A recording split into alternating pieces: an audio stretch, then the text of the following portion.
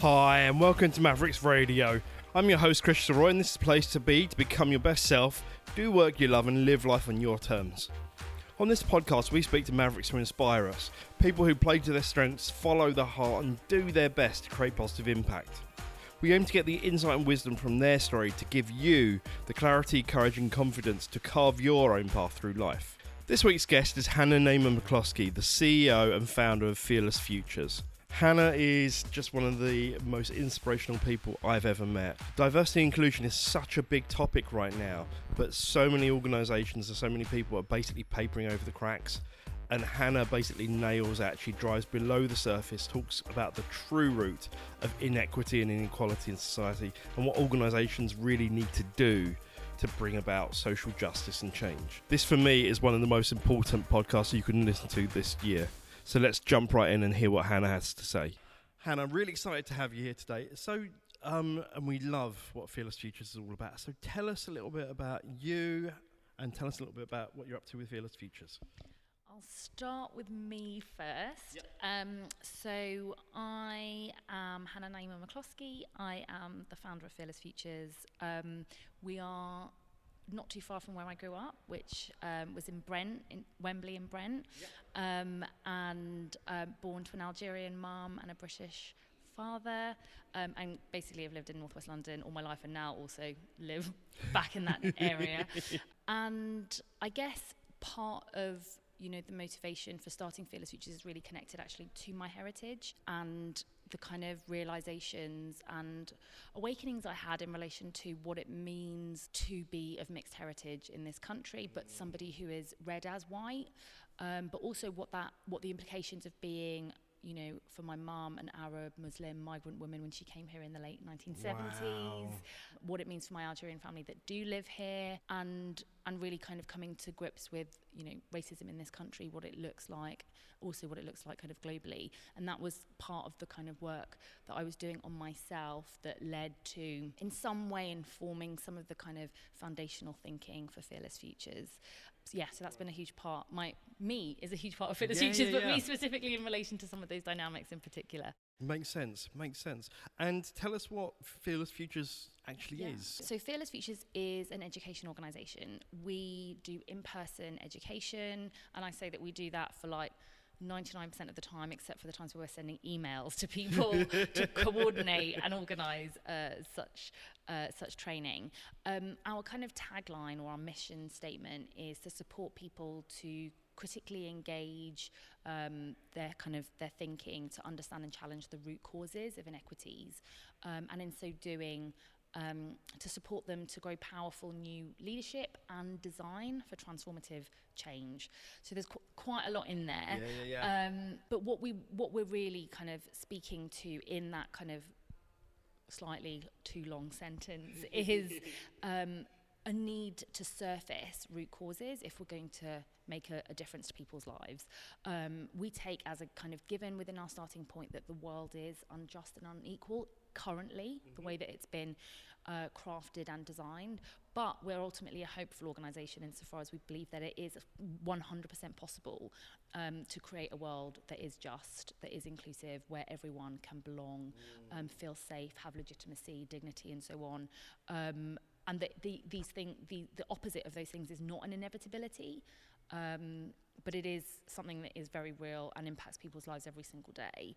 But it's also so normalised, right? Of course. For many of us who don't live within the sights of these exclusions and inequalities, we're like a fish in water. We just think that it's a kind of normal part of life, that this is just the way that it is. And for us, part of moving people towards action is to realise actually it isn't the way that it has to be, and that these things are live and real and true for lots of people. And then crucially supporting them to engage the power and privilege they do have in relation to certain inequalities, to take meaningful action for them, to challenge those things. And we do that through a leadership perspective and then from a design perspective. So leadership is looking at things on an interpersonal level. So who am I in relation to other people that I either work with or know, and so on. And then the design piece is about how we have a a method for inclusive design for our processes and our outputs and our internal cultures within organisations. So that's what we do. Amazing, absolutely amazing. There's a whole lot of stuff here I really want to unpack. So I'm really curious, because I know obviously you've kind of done work with various NGOs kind of personally before Fearless Futures. I know you've done the kind of international relations and conflict management and stuff and all that kind of thing. Let's take on the kind of the startup path for a start, because you effectively started up an organisation. What's kind of been the path to actually lead you to the startup, and then some of the challenges of actually being a startup founder? Gosh, so many. So I think I was working, so I did lots of work in the international development space, as you said, and then conflict management, a master's and so on, and ended up in investment banking for a bunch of unusual reasons. But I had this idea, which I've now discovered to be not true, which is that the private sector is where everything of importance happens, which is a very common trope, actually. Lots of people think that's where you get stuff done.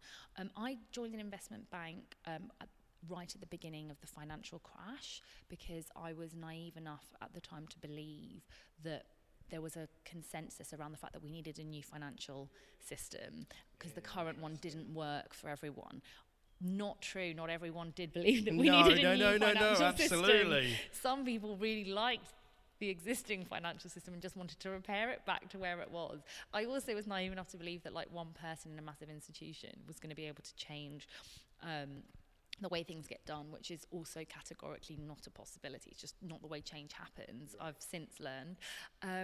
But it was during my time in investment banking where, bizarre as it might seem, I was really so alert to the prevailing kind of dynamics of who and who wasn't in such a space. So coming from my mindset of how do we create a financial system that is fair and equal, it turns out that if you just have white people, if you just have men people, if you just have middle class people in those spaces, you're going to end up with outcomes that are not going to be serving people who don't live within those kind of sites of their identity. So that was my first thing. And my second thing was just doesn't make any sense. This cannot be the way that we kind of structure an organisation. Why is it that certain people don't get to fully participate? Obviously, acknowledging in the first place that the institutions themselves weren't set out to do what I felt that they needed to be doing if they were going to be living their true purpose. But that aside, it just was a deeply unfair terrain.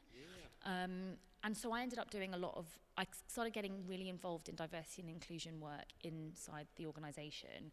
I was on steering committees and D&I councils galore, and nothing changed, nothing happened. We'd meeting after meeting, and what happened for me is I ended up Googling, as you do, and within Google, sometimes you can end up down these rabbit holes. We've all been there. Wikipedia through to hyperlink, and then hours have gone past. I ended up coming across Black feminist thought and scholarship. Black feminist or Black feminism is principally the kind of mode of scholarship for Black women.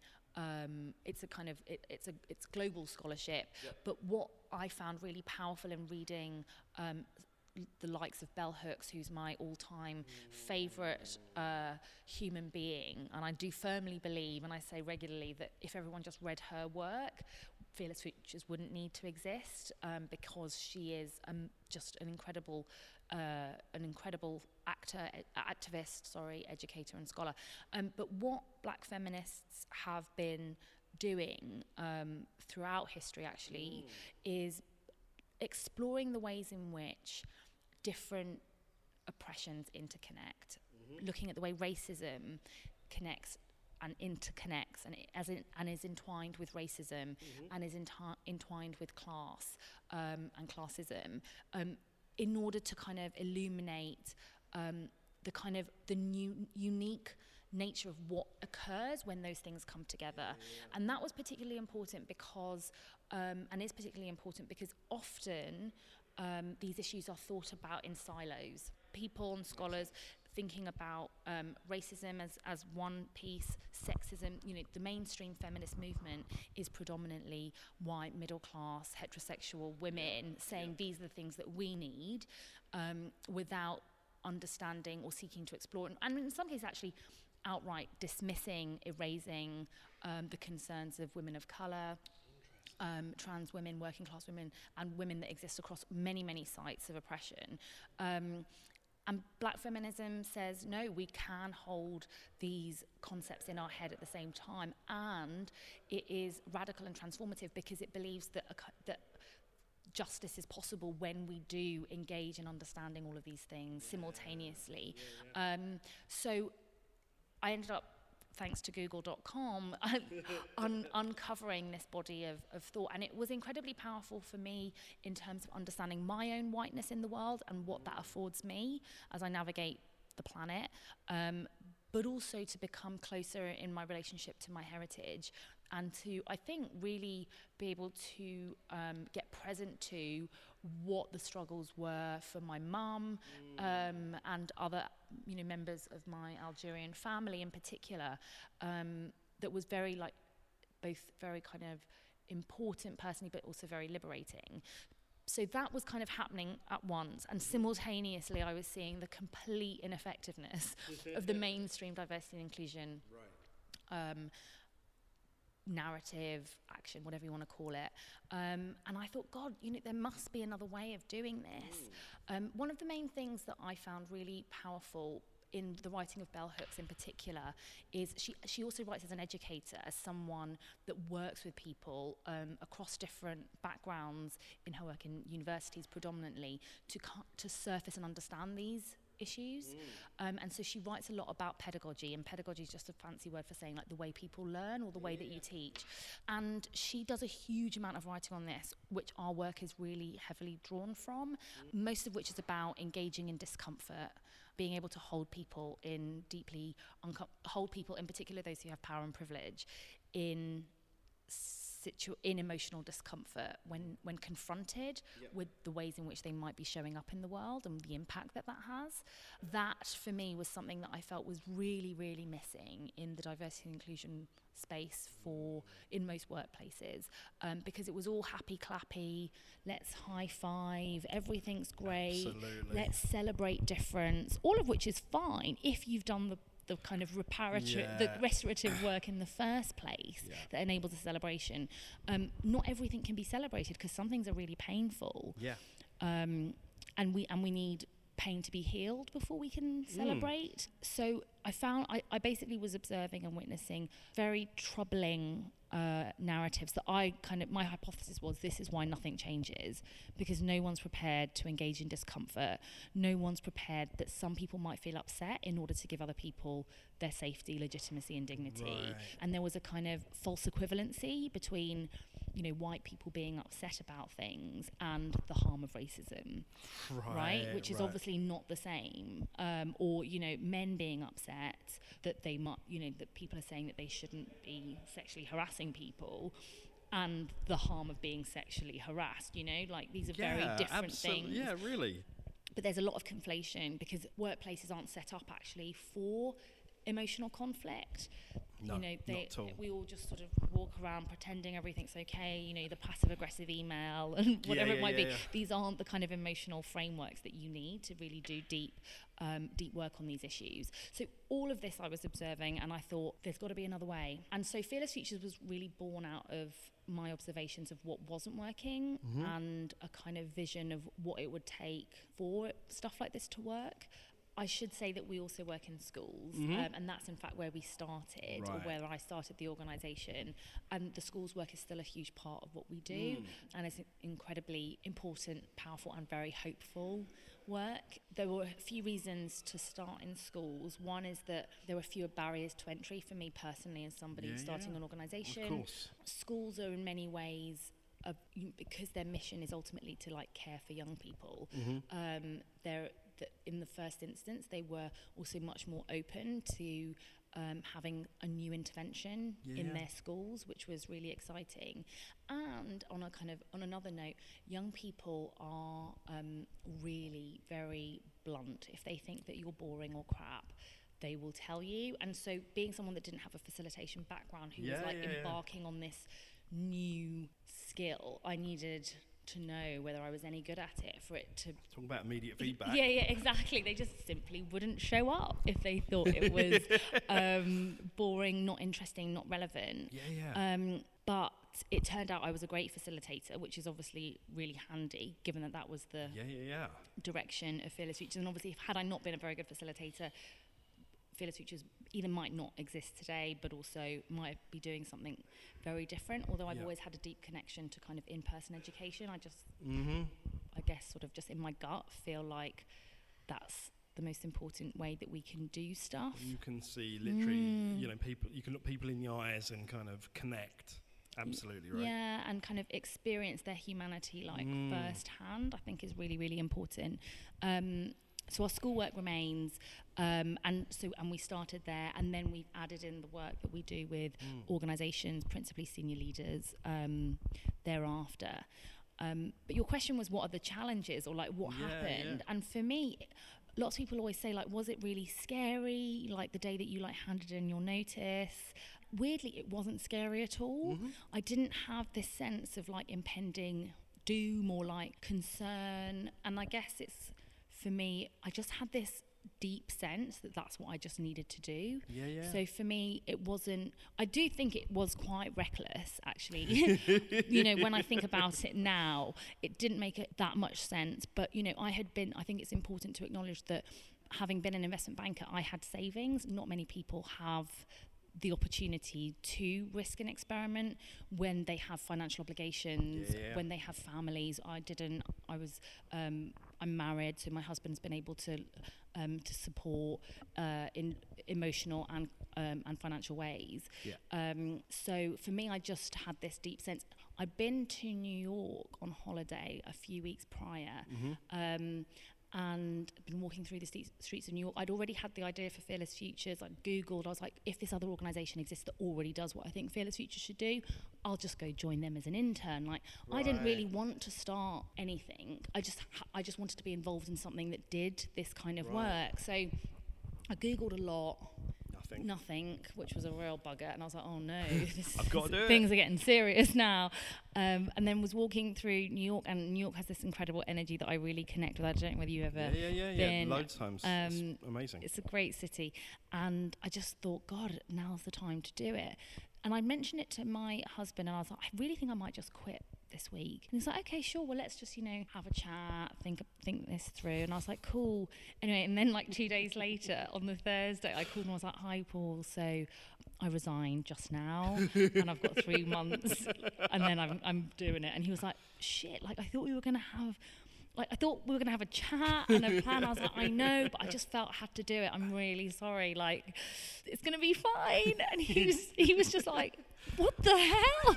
Like, we're meant to be in a husband and wife relationship where we actually discuss this kind of thing. So that was a bit of a shock. My parents were also really shocked. I think they thought it was, again, a really reckless thing to do. Like everyone in my parents' family, they're like the first people to go to university. My parents, my mum thought it was absolutely nonsensical that I would give up a secure, well-paid job to just like fanny about in her world and like just give something a go. I think she just felt like this is just something in many ways that, like, she's a teacher, that she would never have done. It was just like such an alien concept that people would just leave well-paid jobs to just have a go at something. Kind of generational values as much as anything, right? Totally. And I also think it's, being an immigrant to this country, like, why would you just... I mean, obviously what she did herself, like moving countries, is a very risky thing to do and potentially conceived that way, and very scary. But like, then to be like, she has a good job, this doesn't make any sense. And my dad, I think, until recently, just thought the whole thing was just like never going to work, And they weren't mean about it. No. But they were just like, this is like they've had the same job their entire lives, Right. you know. So there was a lot of people kind of were like humouring me, not necessarily my parents, but like people I knew. They were like, okay, that's great, it's going to work in schools and with adults, doing this kind of deep radical education, sure, got it, like we'll see you on the other side of that. And it's really hard when you'll know this perhaps, when you start up an organisation, whenever you meet people always ask you like, how's it going? And it's like so hard to describe, like, am I an 8 out of 10 for where I should be at this moment in time? Like, do you know what I mean? Like, where should you be? What are the metrics? What are the metrics? Like, what's the timeline that we're working? If I'm 25 years into the timeline, then maybe I'm flying. If the timeline's only 1 year, then maybe I'm not doing very well because whatever's happened. Right. So I think I always felt the pressure also in the early days of like having to justify why I'd done what I'd done by having to say like all this amazing stuff is happening, which I never really actually had to say. I was just like, actually it's really hard. I could never really lie very effectively. But it feels like, in particular, when you think about who startup founders are in our wider culture, they are, the stories we hear are the people who have like raised many millions in seed funding, they've gone and they've got this many sales in whatever time. It's all very Dragon's Den, isn't it? Yeah, exactly, and very like a kind of hyper masculine. You've got to hit these targets, and you've got swanky offices and all of this stuff. Needless to say, Fearless Futures has not had that journey. It has been much, much, much more slow and steady. And we've never been externally funded. Everything's been through organic growth. So none of it has actually been that sexy until probably like the last year. Where even our sexy is still like not as sexy. It's still granny knickers compared to some organisation's version of sexy. But that's still really cool. And what I love about that is, your journey is very similar to Mavericks in that way. We've kind of grown organically, self-funded, all that kind of thing. But it's that kind of thing of navigating this thing where you have to, you clearly have a bit of a vision, even if that's kind of emerging or whatever, or purpose, probably a better word. And to navigate that space where it's like people around you are not necessarily anti, but sometimes just the fact that, as you say, to use your words, they're humouring you, sometimes that's almost more difficult, as it were. As you mentioned, the last year has kind of been the granny knickers year. But tell us about the last year then, what's kind of happened? So I would say the kind of shift has occurred in the last 2 years, but we've seen the kind of the fruits of what we've sown, or the fruits of your labour. Yes, the fruits of our labour. Good. I always confuse a pun or whatever it is. So we've seen the fruits of our labour really increase in the last year. I think what we've seen occur is that we've managed to stumble across some really courageous internal agitators in some very large organisations, and you can never underestimate the power of a few courageous people who really get what it is that you're doing and really want to stand for something within their own organisations. Right. And luck, chance, whatever it is, the universe working in our favour, whatever we might call it, we managed to find a few of those key people, and the work we've been able to do with them in organisations has as a consequence gone to another level. And the reality is that the kind of work that Fearless Futures does, because it's so different to, a 45-minute unconscious bias webinar or whatever these weird things that people are selling to companies that obviously haven't worked, otherwise you wouldn't need to keep redoing them every 2 years or whatever it is. Because we're so different, you're going to need to have someone that really, like, in their gut is prepared to use some of their own political and internal reputational capital to say, look, folks, we can just keep doing what we've been doing. We can webinar till we're blue in the face, or there might be some other way that's going to take a bit more courage from us as an organisation and from our staff to be prepared to be in a space of discomfort, to be prepared to invest in long-term partnerships, to spend our time working through stuff that is so complex and nuanced that the idea that you could resolve it in an hour is like laughable. It's like saying I could teach you to code, Chris, and you'd be able to generate your own app in an hour. No one would ever say that. They'd be like, that's a really silly thing to say. They'd say, you're an idiot for trying to tell me that you could teach me to code in an hour. You'd be laughed. But for this other area where we think we can, so a lot of our work is saying to people, like, the paradigm that you're operating in is not fit for purpose if your vision is XYZ. If you do actually genuinely want to create an organizational culture that's inclusive, where belonging is lived for everyone, where you have the fullness of humanity within the four walls of your organization, this current method is just not going to cut it. So can you imagine? And then somebody's probably, one of the things that I've realised is that the person that we're speaking to has probably been someone that's had to beg, borrow and steal to get the money in the first place to do the webinar rollout. Right. So can you imagine they then have to be like, oh, sorry, Bob, I got it wrong. I've got to go with some other approach. That takes a lot of, like... chutzpah. Yeah, it does. And somebody that's open to having got it wrong amongst senior stakeholders and whatever it might be. So it's hard to find those courageous characters. We're thrilled that we have, and courage, like lots of people say, is contagious.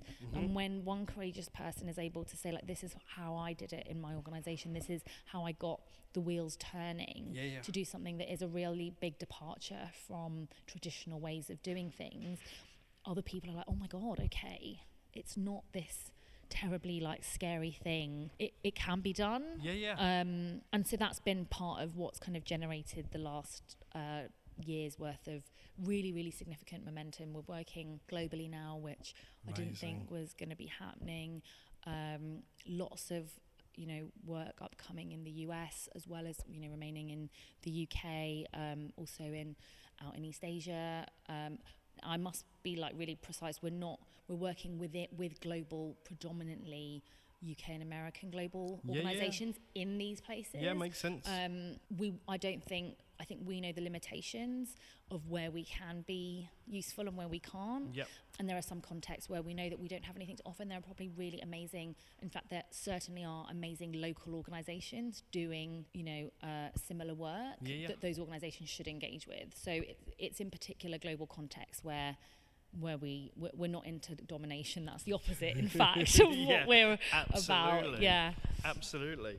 Let's talk about impact, because I think what has one of the Mavericks has been on your kind of flagship course, as it were, and came back literally a changed person for it. As you say, I come from a people OD kind of background, and in so many organisations, as you say, diversity and inclusion is it's a PR stunt or whatever else. What's different about the Fearless Futures approach, and what kind of impact have you seen it have in organisations? So the first thing is that we take an intersectional approach, and when I say intersectional, what I mean is kind of referring to the piece around Black feminist scholarship that kind of brought this to the fore, which is really recognising that inequalities are interconnected, and that we cannot just look at things through a single lens. That's absolutely imperative. Too many organisations do the following. They say, we need to get more women into senior leadership, and then they say, we're going to have a gender programme of some description. And then they say, and this, we're going to do gender for the next, for example. Right. Now it turns out, firstly, everybody has a gender, so let's put that to one side. Everybody has a gender, but not all genders are prioritised in the same way as others. Right. But also, people have genders that interconnect with other issues and inequalities and identities. Totally. And the reality is that the struggles of a white woman, while she experiences sexism, are different to a woman of colour.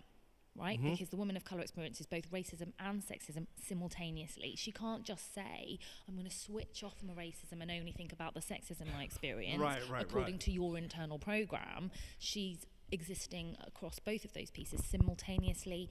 A woman who is bisexual will be navigating all sorts of nuanced, complex dynamics to her identity that a heterosexual woman simply will not have to face. And so if we want to work on one agenda, we have to be able to acknowledge the ways in which these other issues complicate, are interconnected with, compound any one particular struggle. And it depends, and this is the same for whichever way you look at it, whether, across any movement, whether it's the movement for LGBT rights, feminism, racial justice, whatever it might be, we always see that there are certain people within those spaces who are privileged and those who aren't. Absolutely. That's the reason why we have Black Pride in this country, because Black people were not able to be their full selves within the LGBTQ plus umbrella within the mainstream space, for example. Makes sense. And it's also why we don't remember the very kind of, as it were, the grandmothers of the Stonewall riots were two trans women of colour, Sylvia Rivera, Martha P. Johnson, because they have been erased and other stories have been privileged within that narrative, even when they were the people instigating that struggle and really putting their life on the line for those things. So until we're able to see the way that these issues connect, we're never going to be serving everyone within those spaces. And that's a really dangerous place to be, because you're telling some people implicitly, you need to wait your turn. We don't care about you just this moment. We'll come to you, whoever you are that's not a middle class straight white woman, will come to you in 2026 when we've got round to that. And that's not cool. That's not cool at all. That's not cool, but that's what's happening. That's what's happening all the time. We're saying, no, we'll come to you when we're ready. And the people that are never going to be ready to come to that issue, because the people setting that agenda simply probably aren't experiencing the lived reality of the people that they're telling to wait. So that's the first part. We really just believe you have to be able to engage with all of this. Now, what comes with that is it means people that don't experience an issue, so for example, as a heterosexual person, I don't experience the various struggles that people within the wider LGBTQ plus umbrella are experiencing every single day. I have a responsibility as a heterosexual person to dismantle and deconstruct the heteronormative world in which we live. I have a responsibility to stand up for, speak out, pass the mic to, whatever it might be, those who live within a site of struggle that I don't experience. Now, for a lot of people, and I'm not excluding myself from that, that's really difficult to realise that you benefit from stuff because you don't experience something. And it's an absolute payoff. There's an absolute payoff, but people don't want to think that they're getting a payoff. People just want to think that everything's cushy, that they're all happy clappy, that it's all really, that it's just normal, it's nothing to do with them, they didn't invent any of this stuff, rather than seeing themselves as getting perpetually paid off by a system that at the expense of others. And so we deal with that head on. We don't shy away from that. Love that. And that's hard. It's hard for a lot of people who have privilege and power. It shouldn't need to be hard, but they find it emotionally difficult, and our organisations are tailored to prioritise them over people who are on the sharp end of this stuff. So that's ultimately key. And then the second thing, really quickly, it's easier to explain, is that our learning is experiential. While I've jabbered on with a lot of kind of detail and theory in this particular context, the learning itself in our workshops is experiential, which means we don't have PowerPoint slides where we're telling people, you've got to remember these 8 things. If you do these 8 things, you're going to be fine, or these are your do's, these are your don'ts. It's not like that at all. Participants construct their own insights from engaging in experiential activities, and that is really, really important for our work. Firstly, no one likes being told what to do, even if it's a good thing. Even, with the recycling, we all have a bug to bear with, why can't I put the yogurt carton in that bloody bag? Yeah, exactly. Why is it that isn't allowed? So for us, it's really important that people realise that they're opting in to this learning, that to give them back their agency. And we say to people, look, we're giving you a set of experiences here. You can take them or leave them at the end of your training programme. While you're in it, we'd really like you to engage fulsomely. But afterwards, if it doesn't work for you, that's cool. Crack on. Your old beliefs are still going to be there. They're not going anywhere, because we're not that smart. We're not brainwashing you. This is for you to be able to engage with, take what you want. And that for us is really important, because it creates a context of agency for people and freedom, knowing that then our facilitators aren't there to convince anyone. I'm not here to convince anyone either. Our energy will be spent in other ways. I love that. People can show up then in a way that's for them in those moments. Yeah. Absolutely. And just kind of taking that from kind of experience to action, as it were. Because as you said, that was your question around impact. Yeah, what happens? I'm really kind of curious, because obviously if you get someone who's like a senior person from a large organisation, you know, a bit of an agitator, as it were, and they then want to go back and do something from these experiences they've had, how do they typically tend to translate that to action that then that creates an impact? Yeah, so I think there are kind of multiple tiers to the ways in which people do things differently, depending on who they are in the world. There are various levels of responsibility and so on. We never underestimate the power of people reframing the narrative within their organisations. The narrative that you're able to set up informs a lot within an organisational context. So, for example, we're working with an organisation who run a Women's Leadership Day every single year. This year will probably be the first time that it will not be full of white middle-class women talking about childcare 100% of the time and mentoring. That's only possible because certain people with significant power and influence in that organisation have recognised the absolute imperative of centering the voices of those who've been historically marginalised from quote-unquote women's spaces. That means women of colour, that means trans women, that means the women who exist within the Middle East and Africa part of the EMEA tag that don't normally get a look in. That means lots of different women who experience compound inequalities, and they are going to be centre stage, and it will be their narratives that everyone will have to be paying attention to and listening to. You could say, well, does it really take 3 days to get to that? Yeah, it takes 3 days and a lot of people to be able for that organisation to be within a context of ambition for itself, but also to recognise that then that playing it safe leaves some people, basically says, as we've said, we're not going to come to you until 2026. You can't play it safe because playing it safe means some people's lives aren't safe. And that's one example. And it's there's 1,500 people at this conference that they do every year. And it's a really big deal. So that's one example, and I would put that in the level of like changing the discourse, changing the narrative. Totally. Then there are other things that are much more kind of procedural and structural around ensuring that parental leave policy is inclusive and also includes trans people's experiences within there, which otherwise often get excluded, for example. And looking at the ways, the very architecture of their organisations and coming at it with an intersectional lens, which obviously you could say, well, it's just one sheet of paper, but it has the potential to impact hundreds of thousands of people, and importantly, including those who don't yet work in your organisation, which I think is really important. Some people say, but we don't have any X, Y, Z. Well, firstly, you don't know because you probably don't have the data, and also, why would they tell you? But number two, but maybe they're going to be here tomorrow, and wouldn't you want this to be a site where they can show up as their full selves then? So then there's the architectural piece, really just the everyday engagement that people have. Many stories of individual leaders being able to navigate very nuanced contexts, negotiating conflict between employees where some employees' rights, fundamental rights, are being denied by another, and before them saying, I wouldn't have known how to navigate that because I wouldn't have had a firm core. They wouldn't have had their internal guiding principles about how justice looks like in their spheres of influence.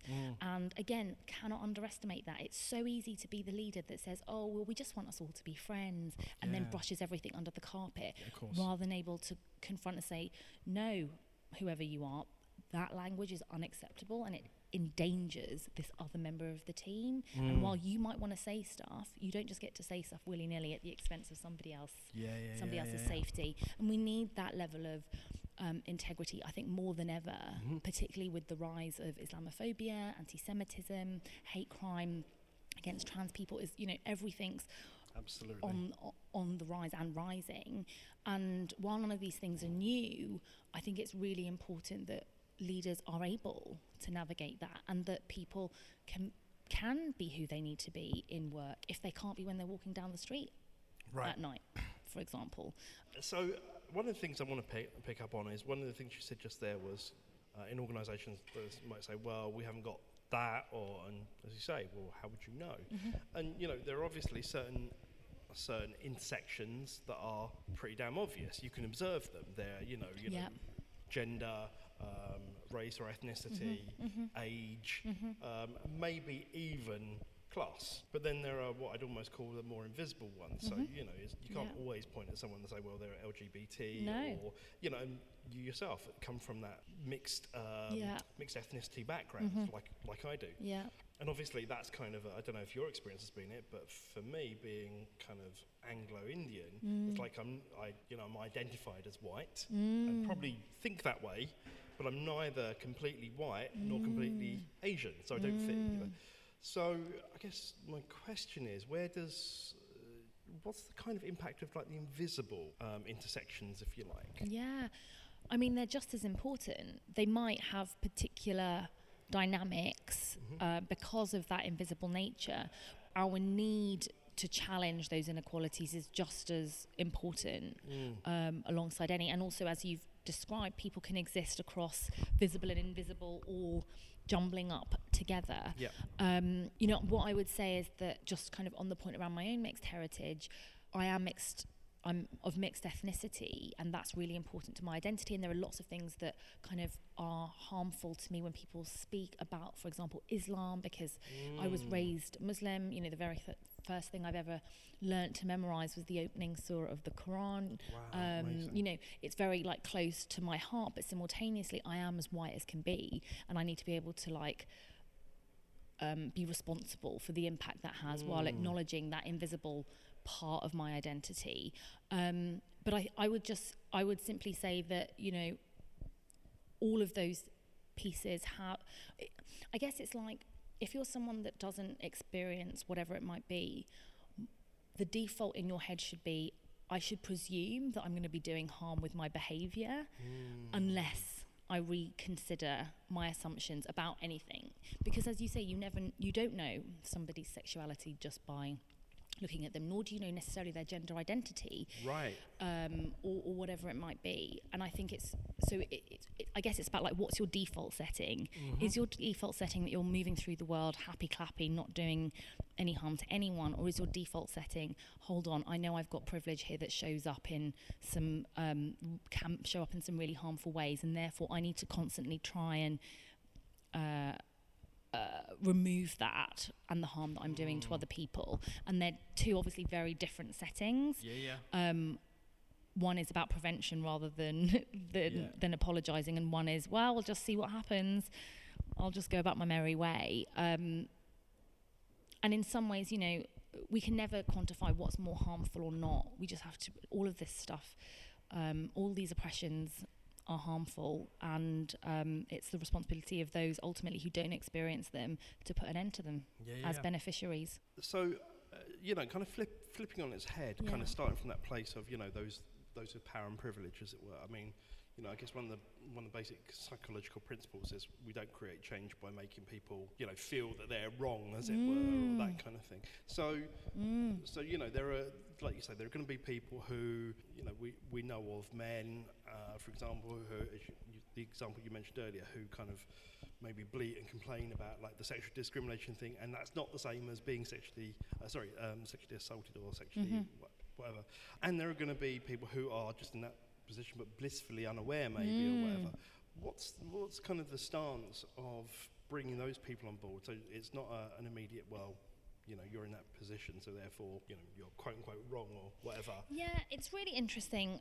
So my first thing I think would be that it's very rare that you meet people who don't presume, just because you've raised the issue, that you think they're wrong. One of the greatest get out of jail free cards is to say, yeah, you've said I'm this or that, and you're like, hold on, we were just having a conversation about the increase in Islamophobic hate crime. And they're like, you're calling me a racist. Oh, no one said anything. So the kind of the quintessential lash out is a justification to not have to engage in the issue. Right. So that's the first thing I would say. But I would then go on and say that one of the things that we do in our work is support people to identify guilt and shame when they're showing up for them. Right. Because often adults, because we're not really taught this by and large, No, don't absolutely. understand when they are feeling those things. And guilt and shame have very, very unhelpful byproducts when Absolutely you're right. experiencing them. So we borrow from Brené Brown. She Yeah, uses lovely. guilt. Her definition is guilt is when you think I have done a bad thing and the thing that you've done is not aligned with your sense of your identity. And then shame is I am bad, when you've attached the behavior as an inherent dynamic to who you are. One of the things we therefore do is, okay, what does it feel like when we're being defensive? And we really basically support people to start to understand their emotions in their body, because that is one of the key blockers to being able to have a productive conversation. Yeah. When I get defensive about whatever it might be, I'm doing exactly what it is. I'm defending my sense of my own identity, because Absolutely. I believe that what I'm hearing is you've told me I've either done something or I am something that doesn't align with who I think I am. Right. Now, the bottom line with all of this stuff is that when you prioritize your own guilt, you're not, in fact, in service of correcting the harm that the other person might be experiencing. You're making it all about you, which is fine for like a little bit. But we can't just all sit around wallowing in our own guilt for stuff that we have done in the world. I mean, I would mainly say that's the work of therapists and counsellors, which is really important work. I'm not for us all to be able to kind of be responsible for our emotions. But within this particular context, if your guilt or shame is showing up such that you're trying to derail a conversation, you don't want to engage, you're trying to say, no, this isn't me, how dare you, or whatever it might be, that is simply an unproductive use of a person's time, energy, emotions, and it has an impact on other learners within the group. So our method is all about bringing that to the surface, having people close their eyes. Okay, what are the sensations you're feeling? Is it like you're hot all the way through your face? I don't want to be told that I'm this. Often no one's told you that you're anything. Right. You've taken all of these narratives and said you're whoever you are, and you're then using that and weaponizing it in order not to have a productive conversation where we can move through to action. You can only get to action if you've managed to put your guilt and shame aside, because you're fundamentally committed to being that person that is committed to engaging in that action. You can never really do it when you're just obsessed with your own guilt and shame, or when you don't want people to think that you're a bad person, because then all your effort is about performing, looking good. And looking good gets us nowhere in life. Gets us nowhere. And looking good, it's a killer. It kills all of this stuff. And the reality is, every single one of us who's committed to engaging in the work of equity and justice in the world is going to make mistakes. Absolutely. It's going to make mistakes. The key that I always say to participants is, they say, oh, but I don't want, if I use the wrong language, I don't want everyone to shout at me. And I say, no one's going to shout at you if you use the wrong language. But with using the wrong language in this space also means responsible for when you've been corrected, then using the right language. That's it. You don't have to get upset at anyone. If you use a word and it's a harmful word and we say, don't use that word, use this word, as far as I'm concerned, that's the end of the matter. Just use the new word. You don't have to say, oh, but I didn't know of this. Yeah, we know you didn't know. That's cool. You don't need to create drama. You don't need to create drama. Right? Just use the new word. It's cool. But often the guilt and the shame comes up. The looking good comes up, because we don't want to be someone that uses the wrong word, because we think people might think that we're not XYZ if we use the wrong word. And so we end up dragging people in to conversations where none needed to be had. Just commit to using the right word and we'll all be grand. Absolutely. What I love about the sound of this, and I've seen some of the impact of it as well, is it's such brave work, and it's the experiential piece. And since you bring in notions like guilt and shame, you're into really deep stuff there, and and often the internal isms that we have about our own intersections. If I had internal homophobia, for example, that kind of thing, which for me is like the true personal development. Bringing this back to kind of organisations and that kind of thing. I mean, and I think this, from the Mavericks' point of view, this kind of speaks to having like purpose-driven organisations that are serving other organisations? Right. Because you're not, obviously, the organisations you work with aren't just kind of not-for-profits or No. NGOs. You know, you're working Often with they some are for profit, Yeah. for profit. and like big, well-known Yeah, names as well. yeah. So what is the kind of, you know, we might say kind of equity justice work, but as you say, when you were in the investment bank, not everyone believed we needed a new banking system. So what becomes like the business case, for example, or let's just say the business case within those kind of organisations for engaging in this work? Yeah. So we don't engage with the business case at all as an organisation for a few reasons. Love that. Yeah. The first is that no one's ever presented a business case for why white people should be employed in their organisation. No one's ever funded that research. I don't know if you've seen it. No one's ever funded it. It's entirely true. Never been funded. That's interesting, isn't it? It's really interesting. Because white people just deserve to be there. That's the fundamental That's assumption it. That's we the have, fundamental isn't assumption. it? They just that men. No one's ever done a business case on should men have a right. You know, what's the return on investment of men? I mean, Lord help us, right? That. No one's done it because everyone just believes they deserve to be there. Right. So the reason we don't engage in the business case is because to do so has some underneath it all. There's an implicit message that you need to prove why some groups of people deserve to have a job. Right, deserve to be employed, and we're just not in the business of doing that because our assumption is, well, of course, if you want to tell me that they don't deserve to be there, go ahead, but we're probably not going to be the right people to work with you. So by discounting that argument altogether, we're just not going to get into that conversation, which is really we're like, you can be in that paradigm, but we're going to be in this paradigm. If you want to be in this paradigm with us, let's work together. So no convincing. Just very clear. You're there, we're here, that's fine. And so for us, that's really then makes it really clear. But what we know is that the people that we work with, they might have written papers on business cases here, there, whatever. You know, we're not preventing other people from doing whatever they want to do in their own time on their own emails, of course. But what we're ultimately offering people is you can have cultures. We do believe it is possible to have cultures in your organisation where there is fairness, where there is equity, and there is belonging. If you also want that and want to work with us to do it, we will help you to do it. Love that. And then that's it. It's quite simple. And if they're like, well, we're not really sure, okay, fine. Bye. Yeah. That's the end. Again, there's this theme of bravery that, you know, if Brené Brown is all about kind of vulnerability, for example. I mean, I guess the title is, the word is implicit in the name of the organisation, Fearless Futures. I mean, I'm kind of curious, do you see yourself as a courageous or a brave person? Yes, I guess so. I feel, it doesn't mean I don't feel fear. I think that's something that's really important. Yeah, absolutely.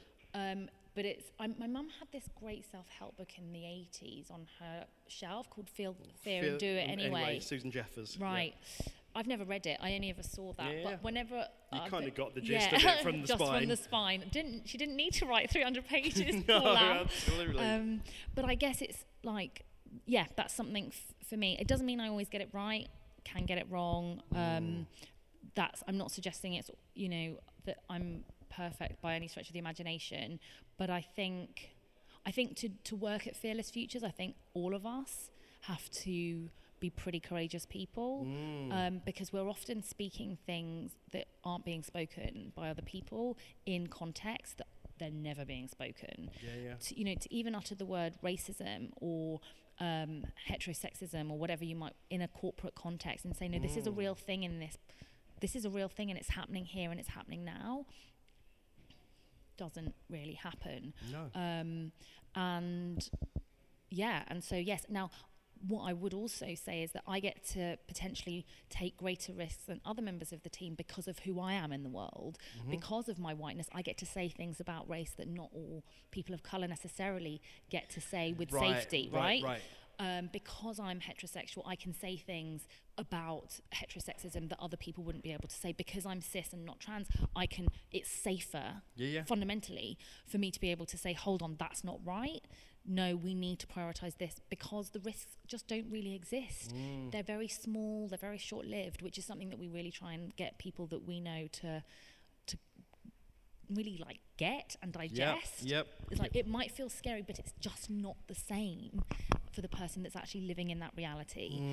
So yeah, I think there's courage abounds across all 6 of us and our facilitators as well, whether it's in schools or in organisations. I think they kind of it's clearly endemic, because if part of your thing is, as you say, we don't get involved in like business cases.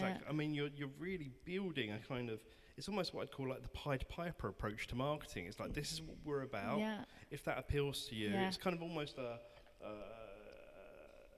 culture of attraction, if you like. That's really interesting that you've used that phrase, because we've never really done marketing at all.